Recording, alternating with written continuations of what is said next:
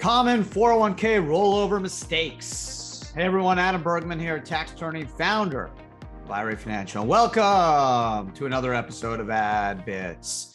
Got a really good episode for you today. 401k rollovers, about a $500 billion industry each year. So lots of people have access to the 401k plan, and either when they leave their job or they retire or they reach a certain age, they then have access to those funds and they tend to roll them to an IRA. So on today's podcast, I want to talk about some of the most common mistakes and some of the things you need to think about before doing a 401k rollover. Well, let's just start right at the top. Believe it or not, there are rules when it comes to whether you have access to your 401k funds. In an IRA, there's no limitations. You can do a distribution out of an IRA anytime you want. You may pay tax and a 10% penalty if you're under 59.5, or maybe no tax if it's a Roth IRA and it's been open 5 years or 59.5, or maybe it's a Roth IRA and you're pulling out the contributions tax-free. But when it comes to a 401k, you actually can't control the account. You can't just pull the money out anytime you want. I know it sounds crazy, but the rules were designed in order to limit that. They didn't want people just pulling money out of their 401k. They allowed it in an IRA, but not a 401k. Makes sense? Probably not. But that's how the rules were designed. And 401ks are taxed under 401 and IRAs are taxed under 408. So there's different rules for IRAs and 401ks. So when it comes to a 401k rollover, you essentially need to satisfy a plan triggering event to get the money out. And I've talked about this many, many times in blogs, podcasts, videos. But just to recap, a plan triggering event means you leave your job, the plan gets terminated by a merger, acquisition. Thirdly, you reach the age of 59.5. Those are the three most common ways to get access to your 401k plan funds. You can do a rollover or a distribution. Okay, so again, triggering event, you need to be 59.5.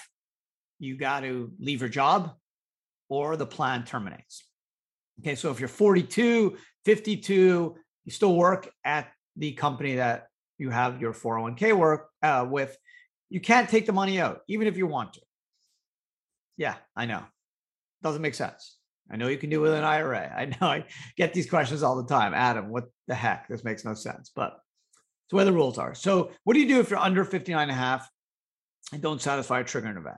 You can do a loan. If your 401k has a loan feature, will allow you to borrow $50,000 or 50% of your account value, whatever's less. Use that for any purpose.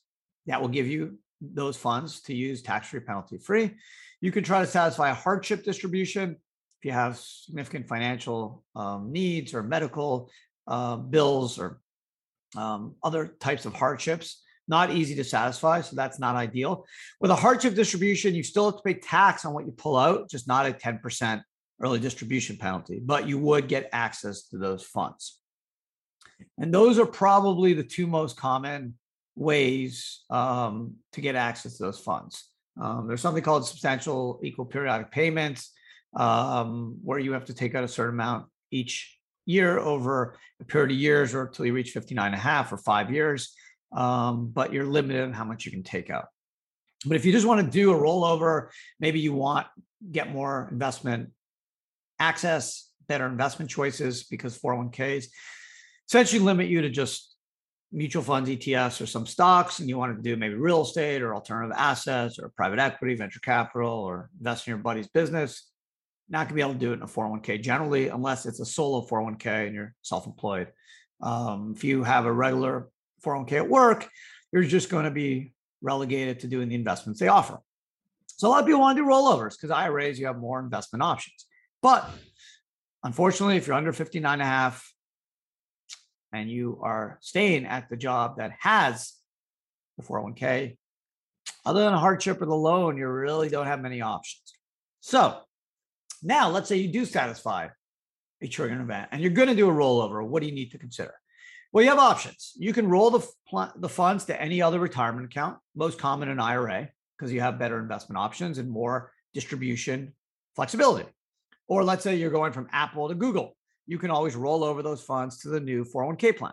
Most 401k plan funds will accept rollovers, and direct rollovers are tax-free, and they can be done as many times as you want. So the Google to Apple or the Google to an IRA in John Doe's name are all tax-free. Those are direct. So you can do that as long as you have a trigger event, you're 59 and a half, you leave your job, plan terminates, you can do a direct rollover to another retirement account, IRA, or you can move it to the new employer's 401k.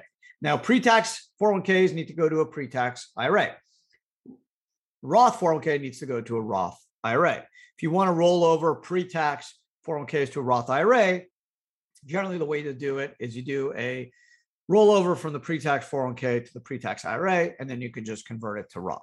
Not a big deal. But when you convert it, you pay tax on the amount you convert, whether it's cash or the value of the asset.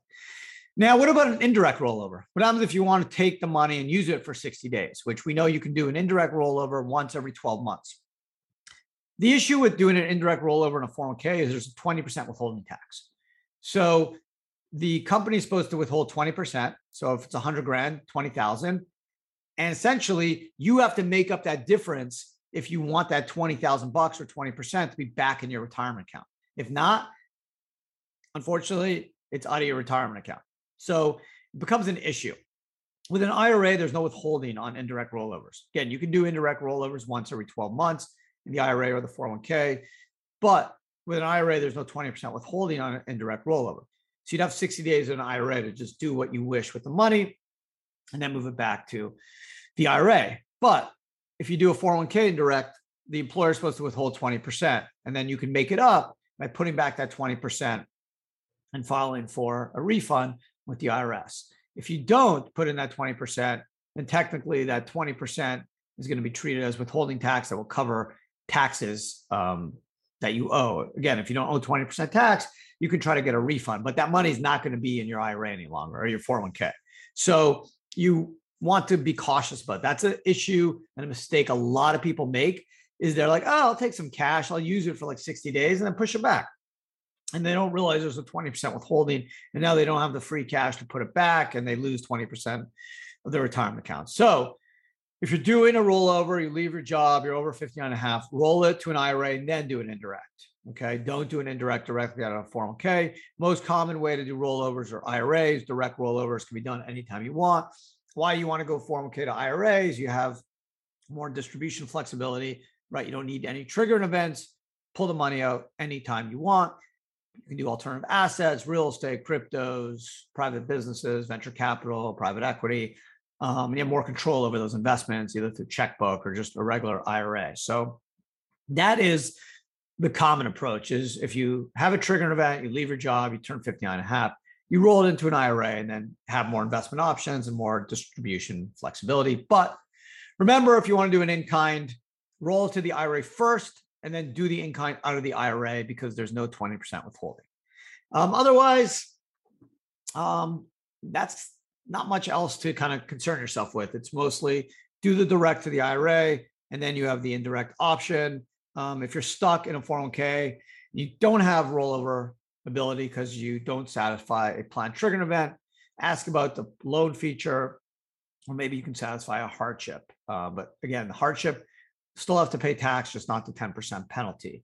Otherwise, you don't really have a lot of options, unfortunately. So those are really the common mistakes or common issues to consider when doing a rollover. Obviously, you need to trigger an event and then try to go direct and then do an indirect through the IRA.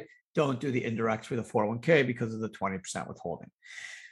Otherwise, thank you for listening. If you're watching on YouTube, thank you. I hope you guys enjoyed today's episode. Don't make any rollover mistakes. Don't want to lose 20% of your 401k funds. It's unnecessary. So hopefully this podcast has educated you so you will not make that mistake. Because again, these rules are really not discussed. HR doesn't talk to you about them. I know I've had friends and colleagues get hit with this 20% withholding and no one ever told them about it.